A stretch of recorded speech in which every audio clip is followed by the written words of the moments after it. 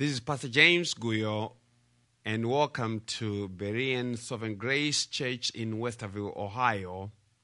We are a Sovereign Grace teaching ministry, and you can visit our website, www.salvationinchristalone.com, to hear more of our messages, and also go to soundcloud.com and search for James Guyo. My last name is spelled Guyo, or you can search Berean Sovereign, just Berean Sovereign, and you will see our messages there also. May the Lord bless your hearing, and may He serve you for His sake, for Christ's sake, and for the sake of His gospel. And now to our gospel teaching. Let's go before the Lord in prayer. Heavenly Father, Lord, you are worthy of all glory and honor. We come before your holy throne to acknowledge who you are as our sovereign God and King, our Father who is holy, a Father who has decreed all things and works all things according to the counsel of his own will. We thank you, Lord, for your Son, Jesus Christ, our Lord and Savior. Thank you for sending him as the covenant of your people, as the surety of the covenant, to establish this marvelous covenant of grace in which we have been saved. We thank you, Lord, for your Holy Spirit, who reveals the things of Christ, who takes the things of Christ and reveals them to his people. And so, Lord, as we go into scriptures this morning, we pray that the Holy Spirit will do his work of revealing the things of Christ to us, that we may know them, that we may worship you and be edified by them. We pray and we thank you, Lord, for the message that you recorded for us in the book of John. May you grant us understanding for the sake of Christ. We pray in his precious name. Amen. John 9, verse 1 to 5. As he passed by, he saw a man blind from birth. And his disciples asked him, Rabbi, who sinned, this man or his parents, that he would be born blind? Jesus answered, It was neither that this man sinned nor his parents, but it was so that the works of God might be displayed in him. We must work the works of him who sent me as long as it is day. Night is coming when no one can work. While I am in the world, I am the light of the world. The word of the Lord.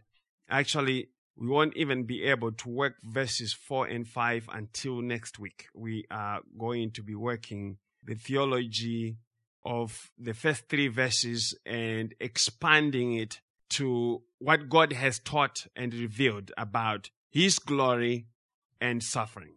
And so the title of our sermon is Suffering, the Gospel, and God's Glory.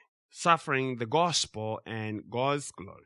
We have a lot of theology to talk about. And we are going to be in the Old Testament, in Romans, James, Hebrews, 1 Peter, the Corinthian letters, just to work out more understanding of the theology of suffering in the context of God's revelation of the gospel. And that means buckle up. The man in John 9 was born blind.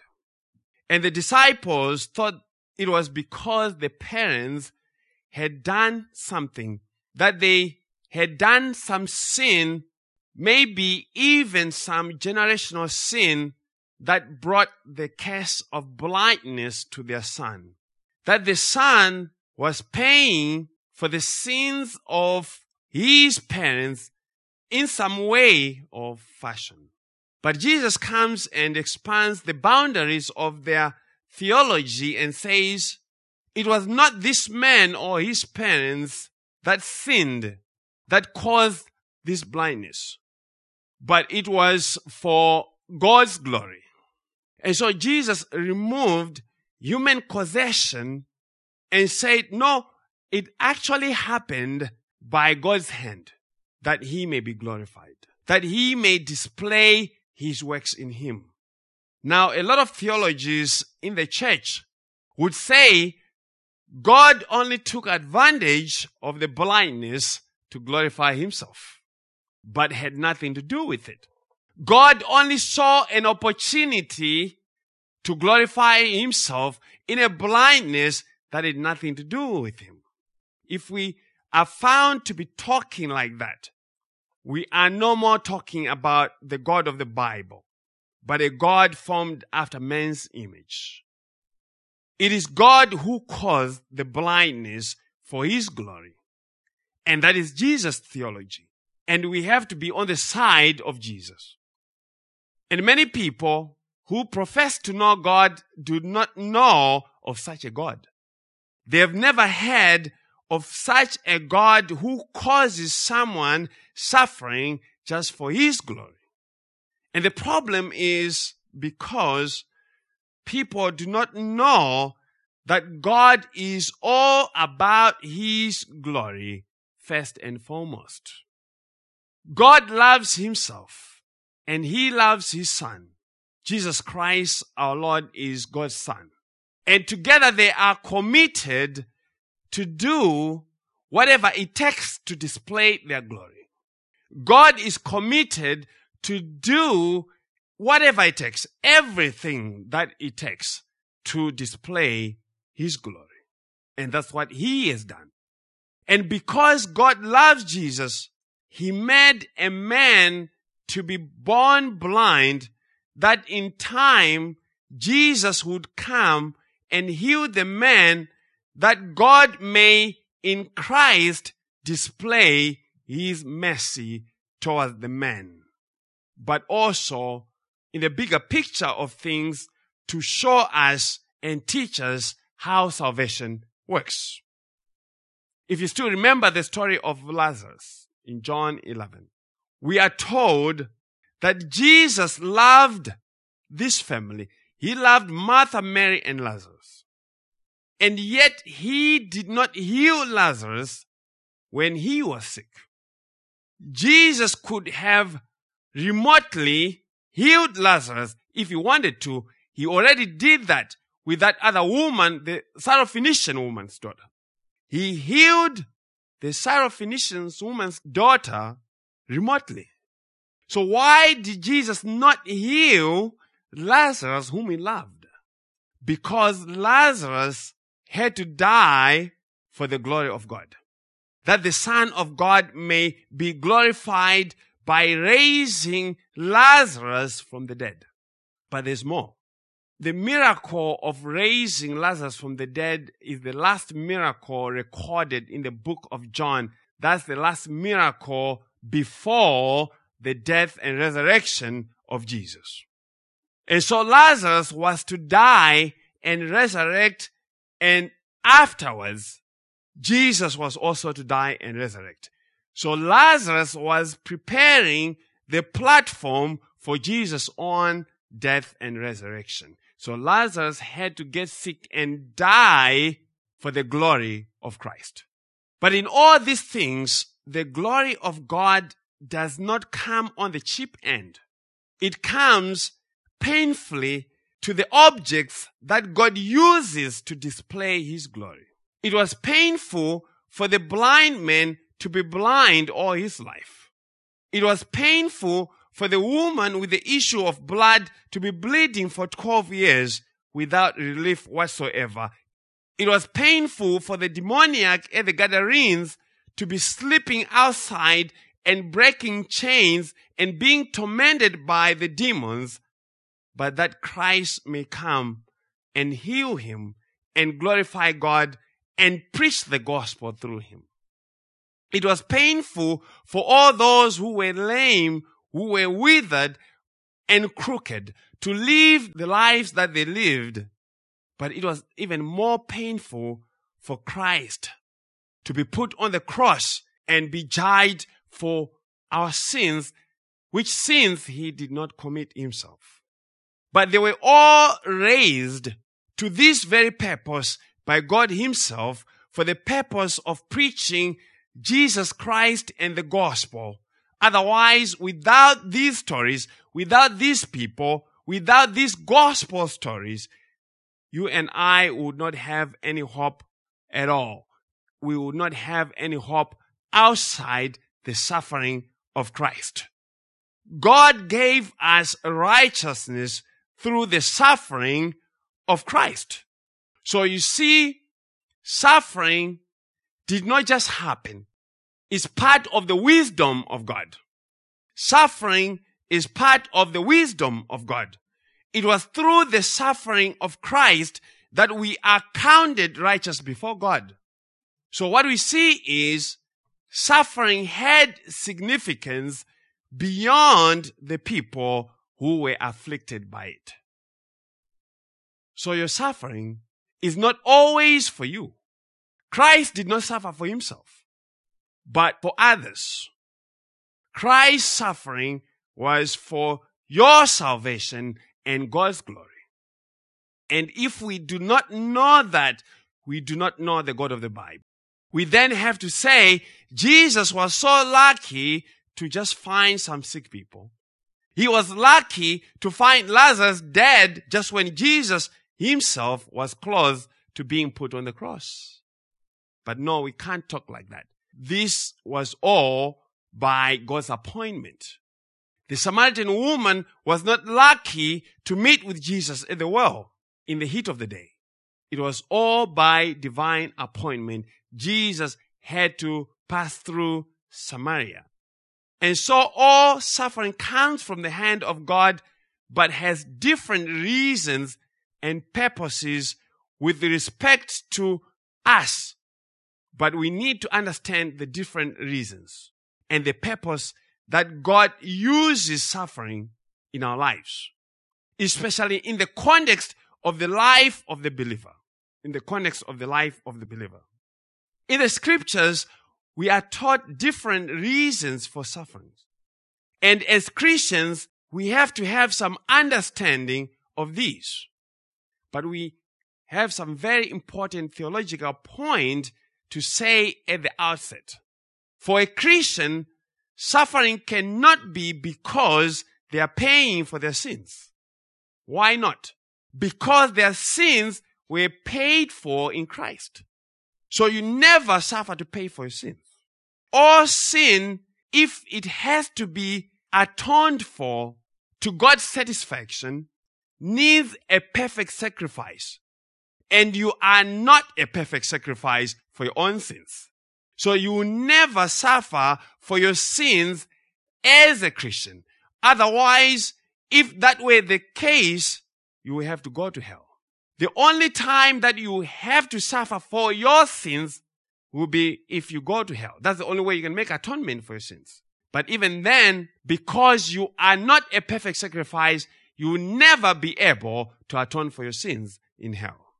But God brings suffering to Christians for humbling purposes.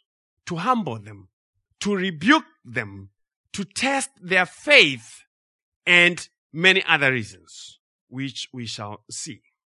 Suffering is used by God for humbling his people, will be our point number one. Suffering is used by God for humbling his people. Deuteronomy 8. Let's go to Deuteronomy 8. We're going to have a number of verses to look at.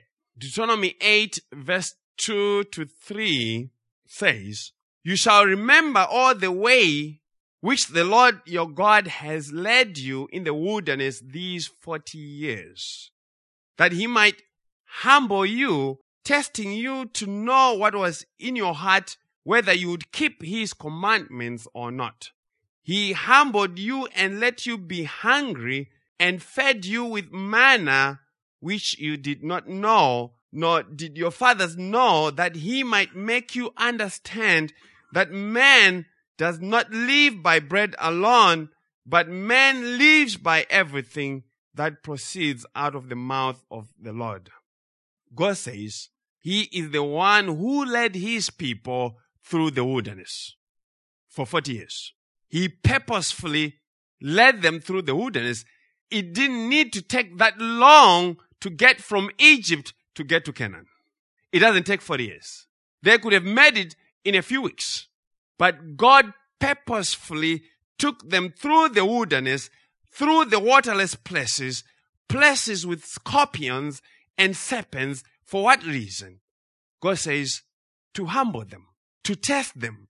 God claims to have caused their hunger, that he may teach them of the provision of heaven. See the theology of the gospel. That he may teach them of the provision of heaven, manna, to teach them that they may not depend on themselves. God's people are not immune to walking in the wilderness. They are not immune to walking through the waterless places, to be beaten by scorpions and serpents, and to go through periods of hunger and thirst.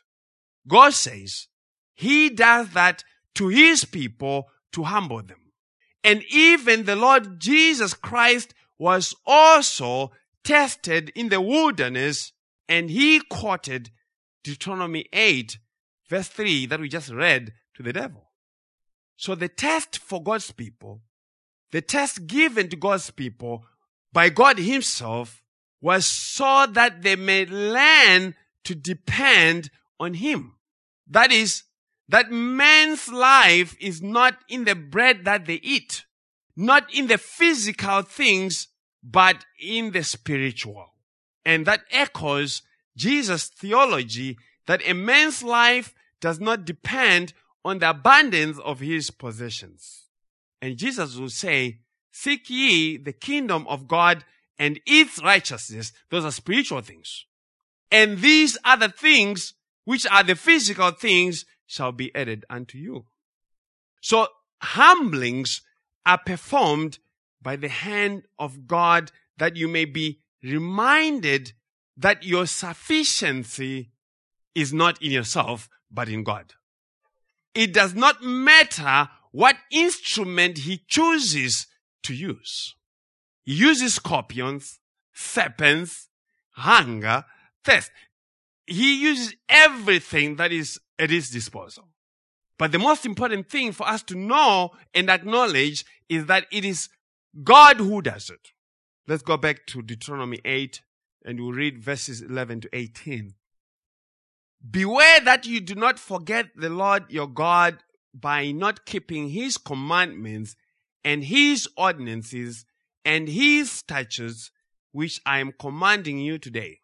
Otherwise, when you have eaten and are satisfied and have built good houses and lived in them, and when your herds and your flocks multiply, and your silver and gold multiply, and all that you have multiplies, then your heart will become proud, and you'll forget the Lord your God who brought you out from the land of Egypt, out of the house of slavery. He led you through the great and terrible wilderness with its fiery serpents and scorpions and thirsty ground where there was no water. He brought water for you out of the rock of flint.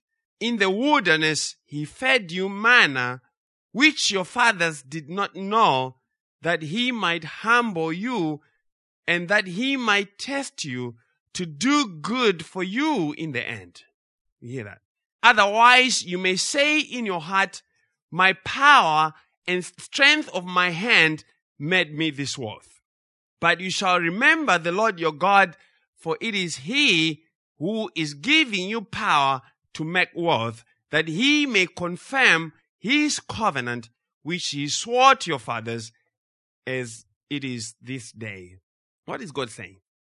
He's saying, do not neglect such a great salvation. He's talking about salvation because the children of Israel had just been delivered by the mighty hand of God from slavery in Egypt, which is a type of our own deliverance from the slavery of sin.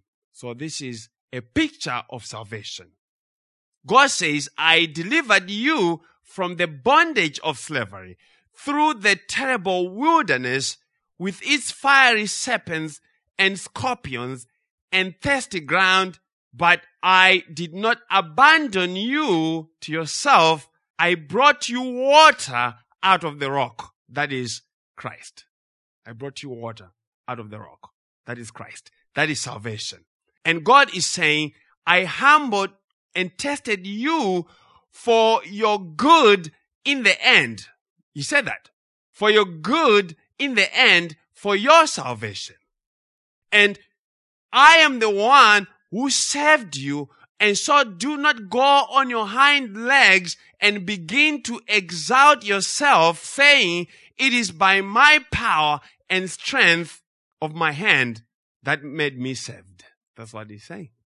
It is not by the strength or power of your hand that you were saved that made you rich.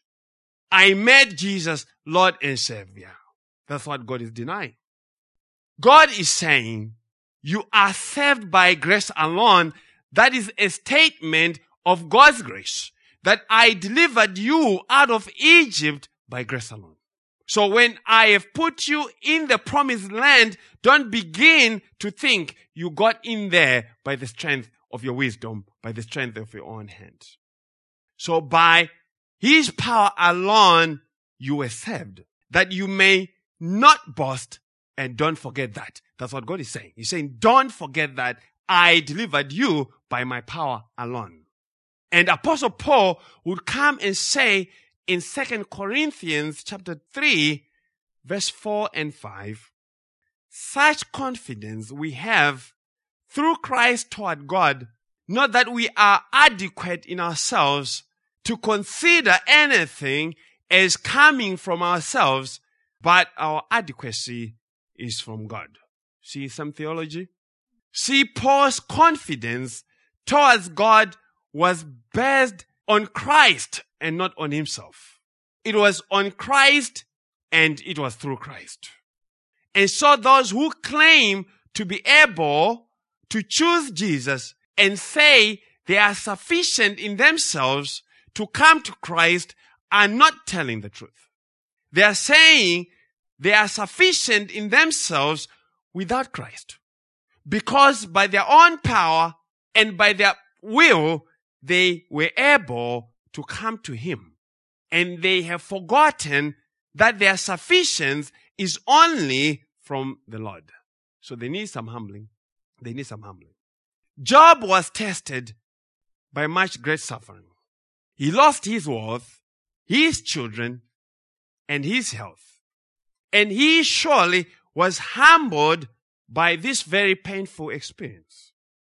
But James 5 says, James 5:11, indeed we count them blessed who endure.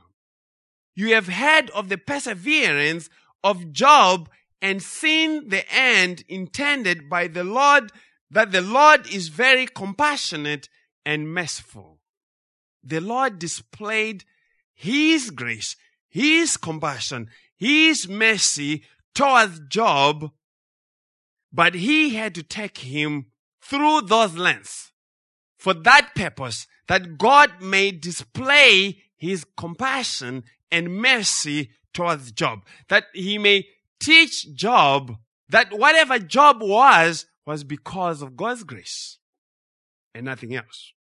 And to teach Job to trust the Lord in a real way. Job loved God. He feared God. But Job never had to trust Him until his things had been touched. And many people have not yet been given situations where they are required to trust in the Lord. It is hard to trust in the Lord when things are falling apart. But if we do trust in the Lord, it is because it is He giving us the grace to continue trusting as Job did. Job was never going to fail. Why? Because God is the one who was behind it all. Job was not left to his own devices. God was still keeping the testimony of Job. Job could not say anything beyond what God intended for him to say. The devil could never overcome Job as to change Job's testimony. Why? Because Job was elect. Job was elect. He would never fail. His faith would never fail. But one cannot trust the Lord with things that they think they have strength to fix themselves. You cannot trust God with something that you think you have ability to keep or maintain by yourself. And so God gives us situations that are beyond our strength or our ability to fix. And we are going to hear a lot of this kind of theology from Apostle Paul. This is a lot of Apostle Paul's theology on suffering. So besides humbling, God uses suffering for our improvement, for our edification, and for our being weaned from the world. Being weaned from the world. Suffering by persecution comes to God's people so as to cause them to hold tightly to Christ. The Hebrew Christians were going through persecutions because they had left Judaism for Christ. Judaism was more than a religion for a Jew. It was an economy and a cultural identity. And the Hebrew Christians had to lay aside all those things for Christ and were being persecuted for laying them aside as apostates of Judaism. So life for them was not good. But the writer of Hebrews comes and says to them in exhortation, Hebrews 12, 4-12, you have not yet resisted to the point of shedding blood in your striving against sin, and you have forgotten the exhortation which is addressed to you as sons. My son, do not regard lightly the discipline of the Lord, nor faint when you are reproved by him. For those whom the Lord loves, he disciplines, and he scourges every son whom he receives. It is for discipline, verse 7, that you endure. God deals with you as with sons, for what son is there whom his father does not discipline? But if you are without discipline, of which all have become partakers, then you are illegitimate children and not sons. Furthermore, we had earthly fathers to discipline us, and we respected them. Shall we not much rather be subject to the Father of spirits and live? For they disciplined us for a short time as seemed best to them. But he disciplines us for our good, so that we may share his holiness. All discipline for the moment seems not to be joyful, but sorrowful. Yet to those who have been trained by it, afterwards it yields the peaceful fruit of righteousness. Therefore, strengthen the hands that are weak and the knees that are feeble. And so the sufferings that they were going through were by divine appointment to confirm their sonship to God in Christ and to make an improvement on their commitment to Christ. The suffering was to cut them off from their old way of life to the new way of life in Christ. The reprobates, the illegitimate children, are left in the warm embrace of their peace. They are left undisturbed because God says, if he doesn't discipline you, then you are not his children. You are illegitimate children. A father cannot be concerned about children who are not his children. So God says, when I bring suffering, it's a test. It's another sign to show you that you belong to me. But the illegitimate children are left in the warm embrace of their peace, of their security, and of their prosperity, but never God's children. He disturbs and pours his children out regularly like wine, so that he can remove some dregs from the bottom of their wine barrel. No one in their right senses ever irons wrinkled clothes with a cold iron. Nobody. You don't iron clothes, wrinkled clothes with a cold iron. They are foolish if they do that. You use a hot iron to iron wrinkled clothes. And God uses suffering as His hot iron to remove the wrinkles in us, to mortify the deeds of the flesh. But listen to this. No one ever uses a hot iron with the intention of burning their beautiful dress or pants. You don't turn on the iron to burn your clothes. You iron carefully at the proper heat setting. Cotton, wool, silk, easy care. Why? Because you love the dress and you want the dress to look good. And so God irons His children carefully and at the proper setting of suffering, because He does not intend to destroy them, but to make them look beautiful because He loves them. See that, Sister Becca? And that is why, verse 11, all discipline for the moment seems not to be joyful. Why? Because you are being ironed.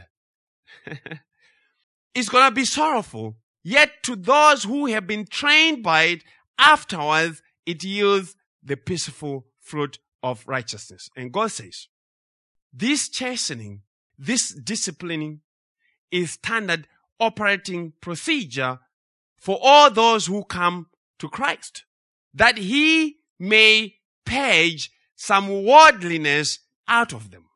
It is for our good as God defines it. And the good is that it yields a peaceful fruit of righteousness. It causes you and I to cling tightly to Christ. So when you come to Christ, God says, expect some chastening. Things are actually going to get worse and not better in some of the circumstances of our lives. But be of good cheer. This sickness, like Lazarus, will not lead to death. It is not because God is mad at you. It's not because God is not pleased with you, but because He is pleased with you. So God chastens you because He loves you. Remember Job. Job suffered because God was proud of him and spoke well of him. And you may just be suffering because God is very pleased with you. Like Job. Have you considered my servant Becca? None like her. You see, because you are righteous in Christ. Job was righteous because of Christ. Ecclesiastes 7:14. In the day of prosperity, be joyful. But in the day of adversity, consider. Surely God has appointed the one as well as the other, so that man can find out nothing that will come after him. God is saying He has appointed both adversity and the good days that you may not be comfortable in yourself. Basically, to say that you may not have sufficiency in yourself. Job 5:17. Job 5:17, behold, happy is the man whom God corrects. Therefore, do not despise the chastening of the Almighty. And the same Job will say in Job 23:14, Job 23:14 again says, this Job talking, for He performs what is appointed for me, and many such things are with Him. God is going to perform all the sufferings that have been appointed for you, and many such things He has with Him. See, it is God who brings the suffering and many such things as He has appointed for you and me. Why? Because it is God bringing these things to us so as to strengthen your testimony of Christ. And Pentecostals could be helped by this teaching. They need to understand that it is not the devil on the loose. God is the one who is running the show. So when you come to Christ, your faith still has to be tested sooner or later. All faith has to be tested sooner or later. Suffering is brought by God as a way of testing faith. God brings suffering to improve your trust in Him and to refine your faith and to strengthen it. 1 Peter 1, 3-9. 1 Peter 1, 3-9. Blessed be the God and Father of our Lord Jesus Christ, who according to His great mercy has caused us to be born again to a living hope through the resurrection of Jesus Christ from the dead, to obtain an inheritance which is imperishable and undefiled and will not fade away, reserved in heaven for you who are protected, kept by the power of God through faith for a salvation ready to be revealed in the last time. Verse 6. In this you greatly rejoice, even though now for a little while, if necessary, you have been distressed by various trials, so that the proof of your faith, hear that, being more precious than gold which is perishable, even though tested by fire, may be found to result in praise and glory and honor at the revelation of Jesus Christ. And though you have not seen Him, you love Him.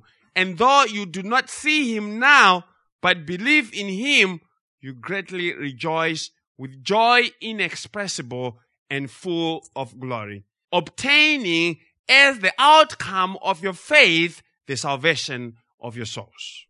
Peter says, the elect have been born again, not to a dead hope, but to a living hope. Everyone is born to something. The believer in Christ is born to a living hope. So in spite of your circumstances, you are living in a living hope. The unbeliever is the one born to a dead hope. And the believer is born to a living hope and an inheritance, which is imperishable and undefiled and does not rust and is reserved in heaven and not on earth. Now that takes away this prosperity gospel nonsense, because the apostle says the inheritance of the believer is stored in heaven and not on earth. It's just not here. That's why, Sister Becca, your car has not come. It's not here. It's in heaven. Your car. Yeah. It's not here. It's not going to come. It's in heaven. It's stored in heaven. The inheritance is kept in heaven where it cannot be taken away from you. Peter says, God keeps the inheritance of the saints, and He also keeps the saints by His power through faith, and in time He shall bring together the inheritance and the heirs together, that none is lost. So the inheritance, which is salvation, is not lost. And the elect are not lost. But how? Because both are kept by God. The inheritance is kept by God, and you are kept by God. And Apostle Peter then says, all trials are for a season, and they have a reason. All trials are for a season, and they have a reason. Even though now, for a little while, which means the trials are temporary, but are purposeful. And the trials are said to be various or manifold. And the Greek word that is translated various means of many colors. Many colors. That is variegated. Variegated leaves have appearances of differently colored zones in the same leaf. And a lot of people use them for flowers because they look beautiful. Variegated means of many colors. And so the believer is said to go through trials of variegated colors. And God is said to bring trials of various colors to prove and strengthen your faith. So you think you are out from this trouble and something shows up. Something different, of a different color. So trials of various kinds are what God uses to test your faith, and that is how He keeps you by faith.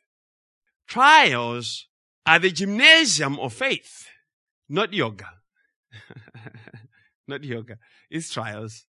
God is constantly trying our faith by bringing trouble into our life. So the teaching that will come to Christ and all your troubles will be normal, and if they do come, is because of the devil or because you don't have sufficient faith, are not true. It's God who actually purposes the trials. He brings them to you to improve your faith. So trouble is God's tool of keeping His people from stumbling and to keep them to Himself. And that is why as soon as you get out from one trial, you get into another. And someone said, you are either getting out of trouble, are in trouble, or getting into trouble. Either one of them. You are getting out of trouble, you are in trouble, or you're getting in trouble. And the end of that is the proving of your faith. Your faith being more precious than gold, which is perishable, even though tested by fire, may be found to result in praise and glory and honor at the revelation of Jesus Christ. God is not going to put you in a literal furnace, like when metals are purified. He only uses it as a picture. But the goal of smelting metals is not to destroy them, but to make them pure and to impart to them better and higher properties that can only be had when they are pure. Oh, now that's good. I used to do metal work. So I know quite a bit about purifying metals. The purpose of smelting metals, because in the natural state, they are combined with all kinds of other junk. So the purpose of smelting is to isolate the pure metal. It is not to destroy the metal. When the metal has been made pure, it just has better properties. Iron that is not purified is not good for anything. Same as silver or copper. They have to be purified. And so a faith that has not been tested is good for nothing. It's good for nothing. Its purity and usefulness has not been realized. Purity and usefulness are squeezed out under intense heat or pressure. And so suffering is God's furnace for smelting the dross out of His people and to make them useful. Hear that? So He uses the multicolored trials as a furnace, and so He says in Proverbs 25:4, take away the dross from silver, and it will go to the silversmith for jewelry. Take away the dross from silver, and it will go to the silversmith for jewelry. The dross has to be removed from the silver that it can be made of good use by the silversmith. See that? The silversmith is a maker of fine ornaments. And he has to see, during this time, they would use the silver as a mirror to reflect their own image. And if they could see themselves clearly in the silver, then they knew the metal was pure. The metal was pure. So the silversmith has to see his face reflected clearly in the metal to test its fitness for making beautiful ornaments. And so are we like silver in the hands of Christ, the smelter and the silversmith. It's Christ who is both. He removes all the dross till he sees his face reflected in us. Remember, fire is for purification. It is for the removal of the dross. The furnace of affliction results in you looking toward Christ and looking like Christ, being stamped into the mold of Christ. And if you know anything about molds, the mold does not expand to fit you. You are the one who has to be poured and forced into the mold, because the silversmith is shaping things according to the shape of the mold, and Christ is the mold. And that is why it's painful. Christ is forcing you into his mold. So Peter was saying, even though tested by fire, may be found to result in praise and glory and honor at the revelation of Jesus Christ. And though you have not seen him, you love him. And though you do not see him now, but believe in him, you greatly rejoice with joy inexpressible and full of glory, obtaining as the outcome of your faith the salvation of your souls. And so God uses trials to keep you looking to Christ. And this is why God did not remove the fiery serpents in Numbers 21 that were biting the people.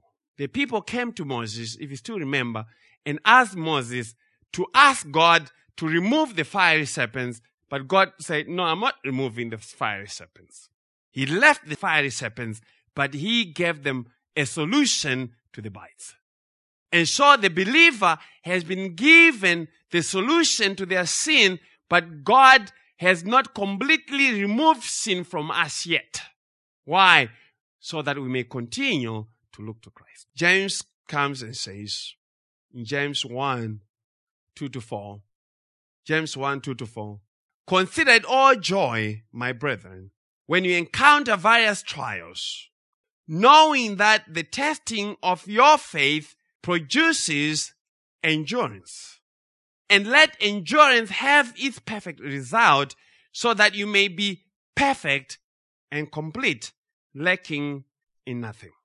James says, consider or count it joy when you encounter various trials. Again, he uses the same Greek word of the multicolored trials.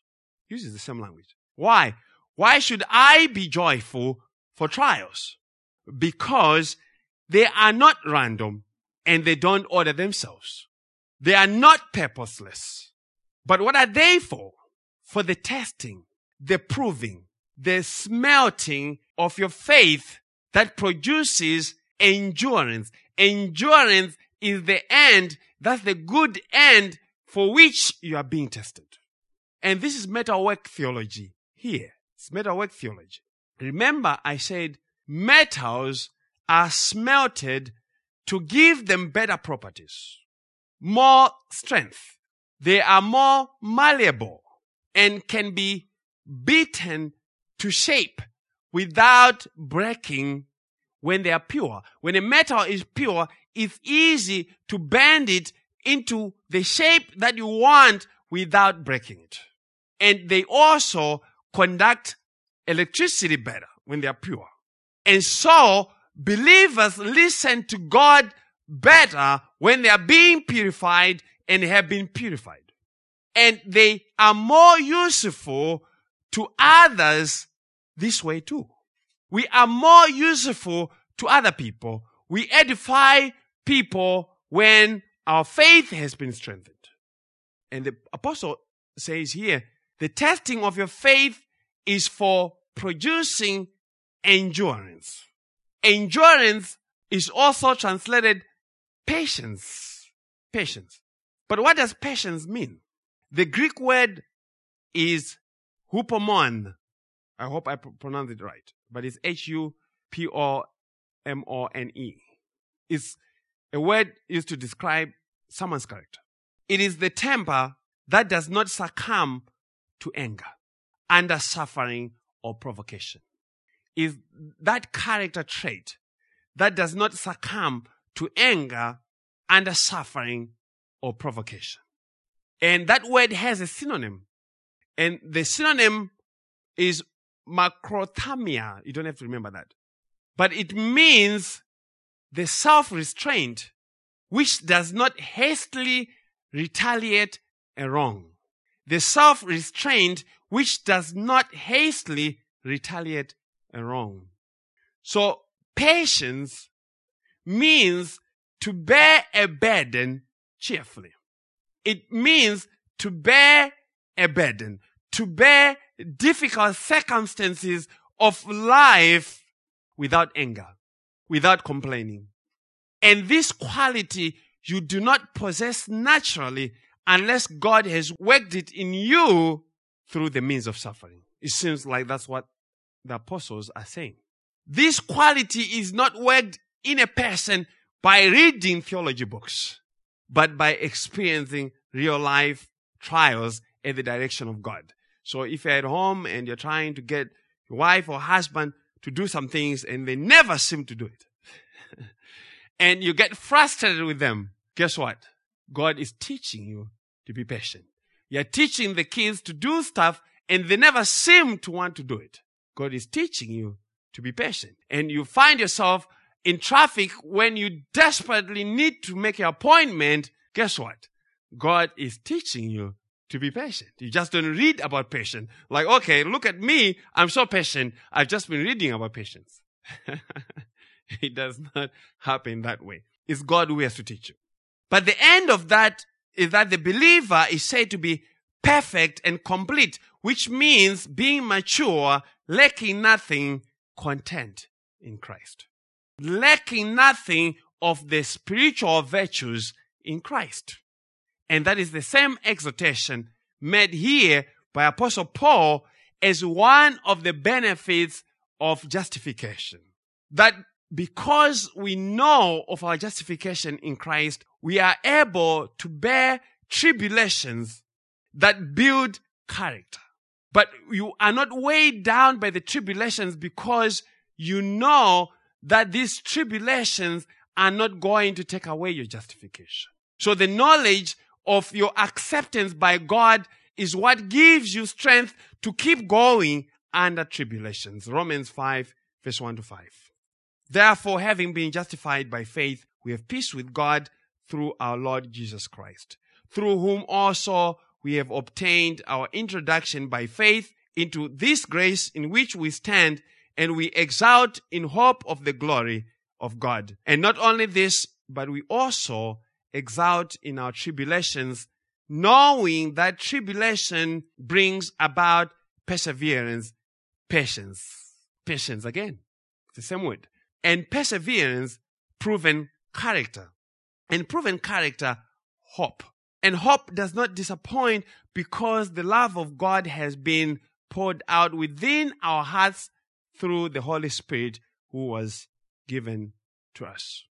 On the same note, the writer of Hebrews says, in Hebrews 12, 1 to 3, therefore, since we have so great a cloud of witnesses surrounding us, let us also lay aside every encumbrance and the sin which so easily entangles us.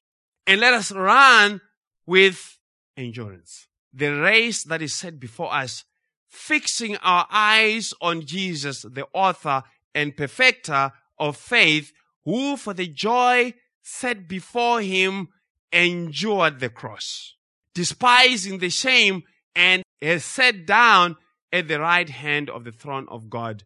For consider him who has endured such hostility by sinners against himself, so that you will not grow weary and lose heart. So the exhortation again bears on Christ. Christ endured the hostilities and also the shame of the cross.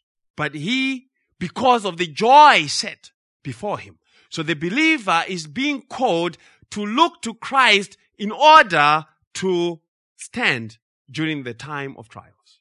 And for the rest of our teaching, we are just going to be working Apostle Paul's understanding of the gospel and suffering. If we don't understand who God is, we can't bring a good understanding of suffering. We have to begin with God and His glory. Otherwise, we are going to be making up all kinds of useless theologies. The theology of the gospel of grace has God's glory as its motivation. In this gospel, God shows Himself to be God, and His creatures are reminded that they are nothing but fragile vessels.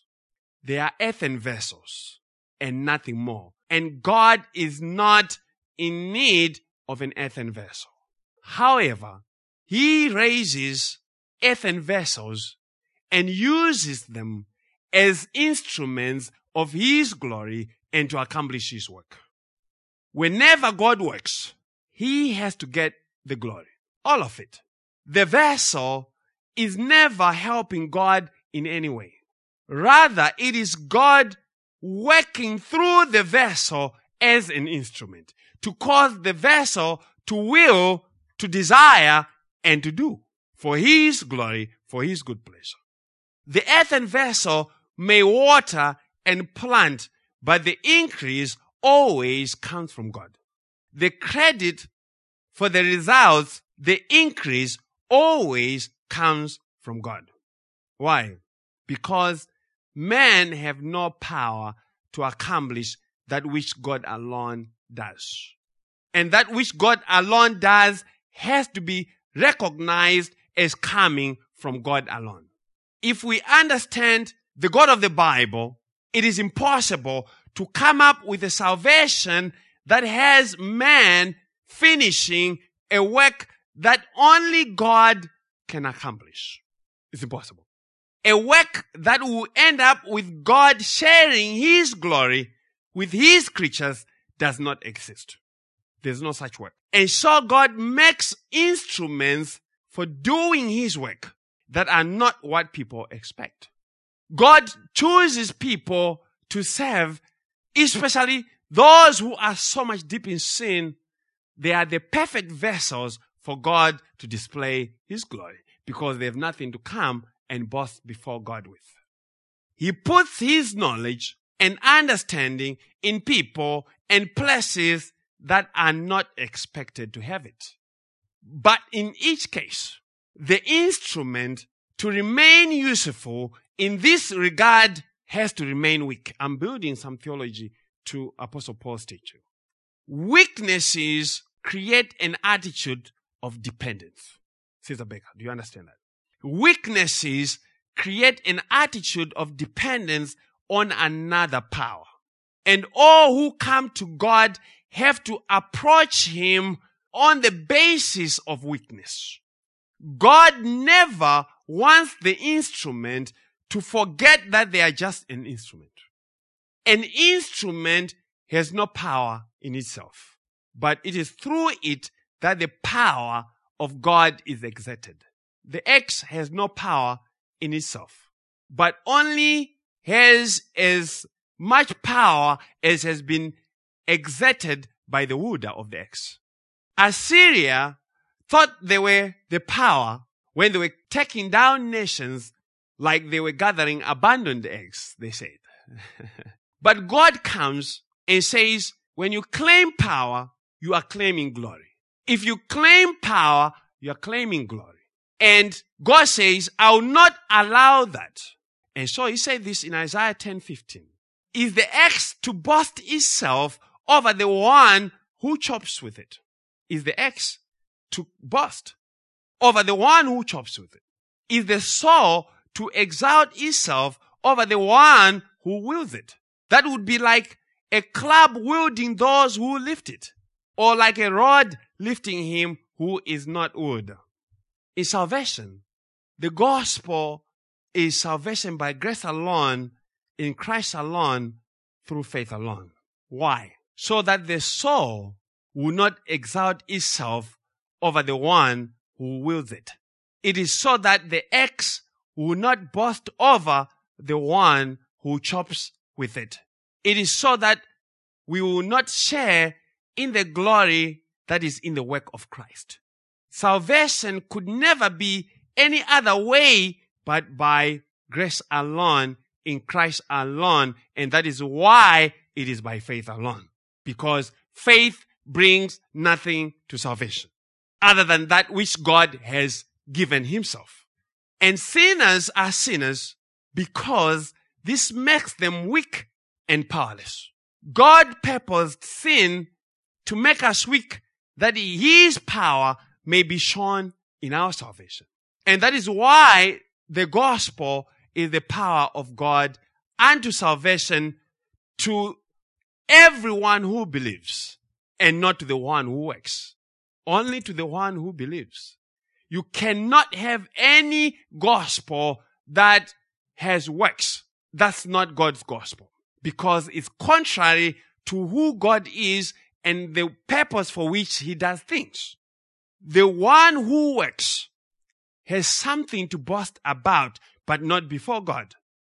But this doctrine, God does not just teach it in the classroom. He also applies it to the lives of his people. He will give them situations, health conditions, life circumstances that will continue to create weaknesses in them, that they may continue to depend on his power. Not the government, not their paycheck, not their family, not their friends, but God. So he brings sickness and all kinds of infirmities to this very purpose. Let us hear if that is the theology of Apostle Paul. 2 Corinthians 12, 7-10. Because of the surpassing greatness of the revelations, for this reason, to keep me from exalting myself, there was given me a thorn in the flesh, a messenger of Satan to torment me, to keep me from exalting myself. Concerning this, I implored the Lord 3 times that it might leave me. And he said to me, my grace is sufficient for you, for power is perfected in weakness. My power achieves its purpose in weakness. Most gladly, therefore, I would rather boast about my weaknesses, so that the power of Christ may dwell in me. Therefore, I am well content with weaknesses, with insults, with distresses, with persecutions, with difficulties, for Christ's sake. For when I am weak, then I am strong.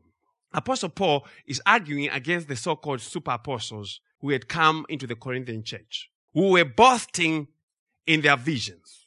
And Apostle Paul comes and counters them, and he says to the Corinthian people, oh, guess what? I also had some great revelations.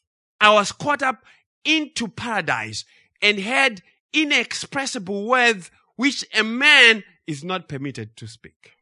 But then the apostle says, and because of these revelations, God gave him a messenger of Satan to buffet him, that is, to subdue him. Why?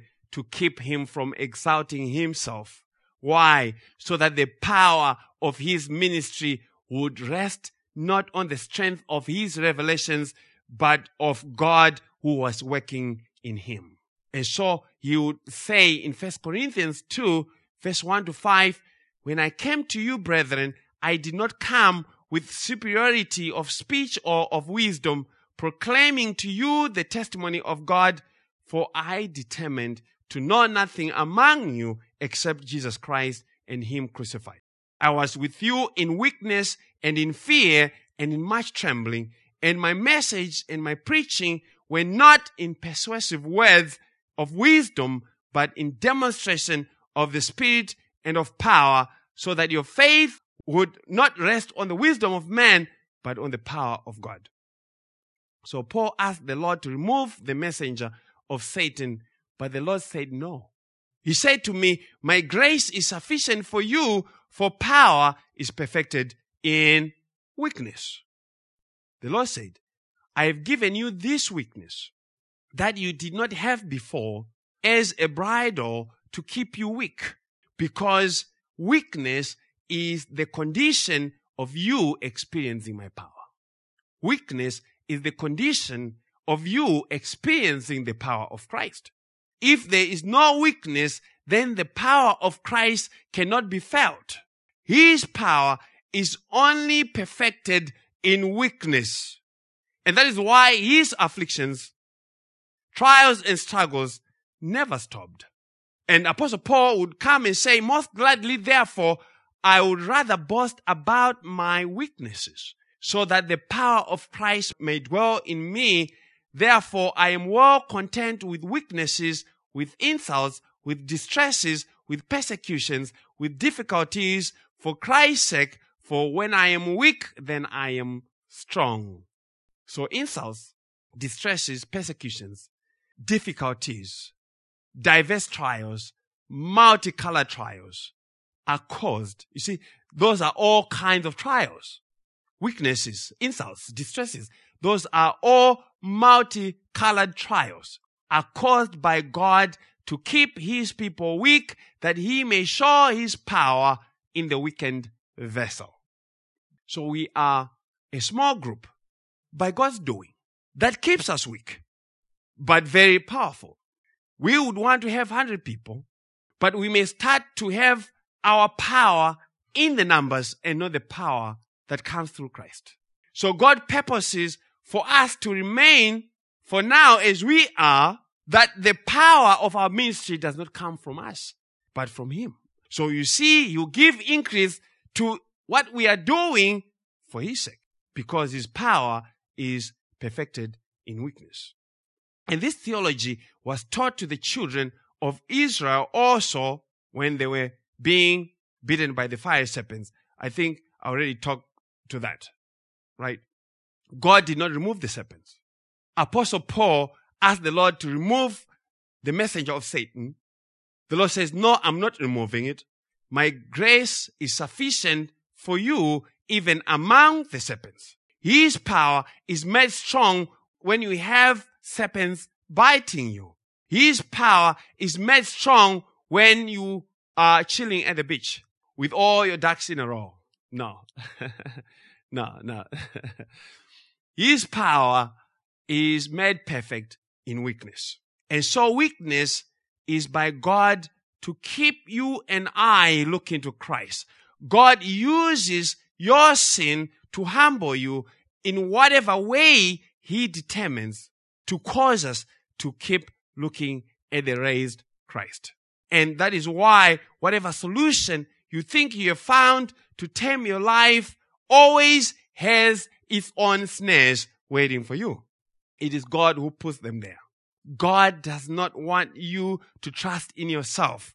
Self-confidence is self-sufficiency, and that is pride, and that is not good. And so he will bring sufferings again to teach you not to depend on yourself. Here, 2 Corinthians 1, 3-11. Apostle Paul says, "Blessed be the God and Father of our Lord Jesus Christ, the Father of mercies and God of all comfort, who comforts us in all our affliction, so that we will be able to comfort those who are in any affliction with the comfort with which we ourselves are comforted by God. For just as the sufferings of Christ are ours in abundance, so also our comfort is abundant through Christ. But if we are afflicted, it is for your comfort and salvation. Or if we are comforted, it is for your comfort, which is effective in the patient enduring of the same sufferings which we also suffer. And our hope for you is firmly grounded, knowing that as you are sharers of our sufferings, so also you are sharers of our comfort." Listen to verse 8 and 9. "For we do not want you to be unaware, brethren, of our affliction which came to us in Asia, that we were burdened excessively beyond our strength, so that we despaired even of life. Indeed, we had the sentence of death within ourselves, so that we would not trust in ourselves, but in God who raises the dead, who delivered us from so great a peril of death, and will deliver us, he on whom we have set our hope, and he will yet deliver us, you also joining in helping us through your prayers, so that thanks may be given by many persons on our behalf for the favor bestowed on us through the prayers of many. The Apostle Paul said they had a great affliction that burdened them excessively, beyond their strength, beyond their ability to bear the burden, beyond their resources to absorb the suffering, so that in his words, they despaired of life itself. They thought they were dying. They had the sentence of death on them. But why, Paul? Why? Paul says, so that we would not trust in ourselves, that they may be reminded of their commonness, that they were not heroic figures, that they were fragile earthen vessels. But trust in who? Trust in God who raises the dead. So who brought the suffering, Paul? The devil? No. It is God, that he may weaken them so that whatever they did and achieved in their ministry was solely due to the power of God. And this God has not changed, my brothers and sisters. He will put you in the hospital. He will mess up marriages and mess up whatever he wants, that his power may be seen and that his people may learn to trust in him alone. So God puts the treasure of his gospel to be preached by earthen vessels. An earthen vessel has not much that you can do with it. It is fragile and has to be carried around to be useful. And so God puts his truth, his gospel in people that many do not expect to have it. They are not even qualified to preach it according to men's standards. They did not go to seminary. He just showed up. God just showed up and said, guess what? You're going to preach my gospel. For what reason? 2 Corinthians 4:7-12. But we have this treasure in earthen vessels. We're almost done. So that the surpassing greatness of the power will be of God and not from ourselves. The vessel is chosen and fitted in a way that causes people to stumble over the choice of the vessel. The gospel is a foolish message because you don't find many mighty and noble people believing the gospel. I'll talk for myself. I know that as soon as I open my mouth, people will have their prejudices and opinions, and some will not even listen. They will just play my message for 1 minute. They're like, okay, I'm not going to listen. But that is exactly what God intends by it. This is so that only the approved will listen. But even then, as earthen vessels. But Apostle Paul says, his sufferings never seem to destroy him. The sufferings never seem to destroy the people that are being afflicted. They continue to suffer, but they continue to exist. Verse 8, 10, 11, and 12 of 2 Corinthians 4. We are afflicted in every way, but not crushed. Perplexed, but not despairing. Persecuted, but not forsaken. Struck down, but not destroyed. Always carrying about in the body the dying of Jesus, so that the life of Jesus may be manifested in our body. For we who live constantly being delivered over to death for Jesus' sake, so that the life of Jesus may also be manifested in our mortal flesh. So death works in us, but life in you. The apostle says, it seems he is always on the verge, on the edge with his trials. He says we are afflicted in every way, but not crushed. Yes, the afflictions come, but they do not destroy them. They get perplexed. They are not despairing. They are persecuted, but are not forsaken. Struck down, but not destroyed. All these are designed to keep the earthen vessel in perpetual weakness, that Christ's power may be made strong. So what is all that saying? It is saying a believer also suffers after coming to Christ.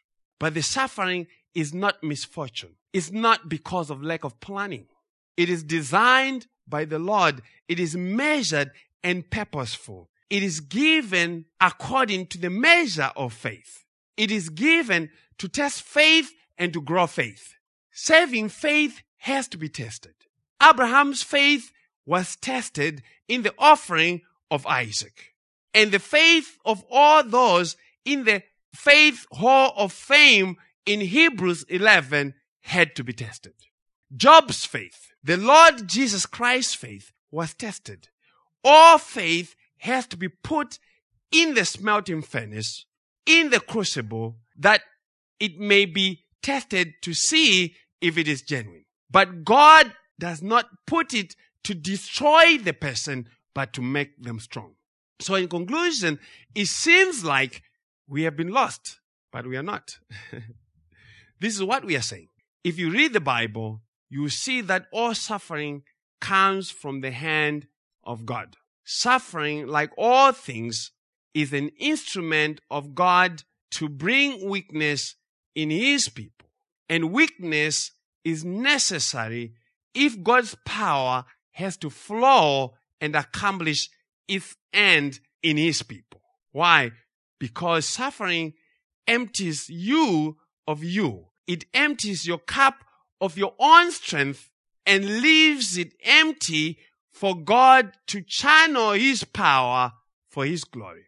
And so the man born blind was born blind and raised that God may be glorified in him. Lazarus died that God may be glorified in him. Apostle Paul was buffeted by the messenger of Satan that Christ's power may be perfected in him. Apostle Paul could not speak well, was not an orator, that the power of his gospel ministry would not come from the fluence of his speech and his power of persuasion, but from the power of God. He was always suffering distresses that he may not trust in himself, but in God. And Peter said, suffering is God's smelting furnace to remove dross from our faith and strengthen it for this very purpose, to make our faith useful by looking always to Christ. It is for working in the virtues of Christ in His people, learning patience, character, endurance. And so suffering is a way that God uses to preserve His people. It's a preservative of God's people. And if you are a Christian and none of these things have not happened and are not happening, just wait a few more days, wait a few more weeks, and wait a few more months. Something will happen. It is coming. So who sinned this man or his parents that he should suffer this way, that he should be born blind? Jesus says, neither this man nor his parents sinned, but that God may be glorified in him. Isaiah 48:10 says, behold, I have refined you, but not as silver.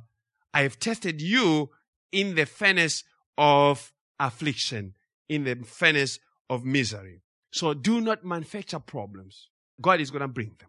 God will bring the real multicolored ones designed by Him to accomplish His purpose.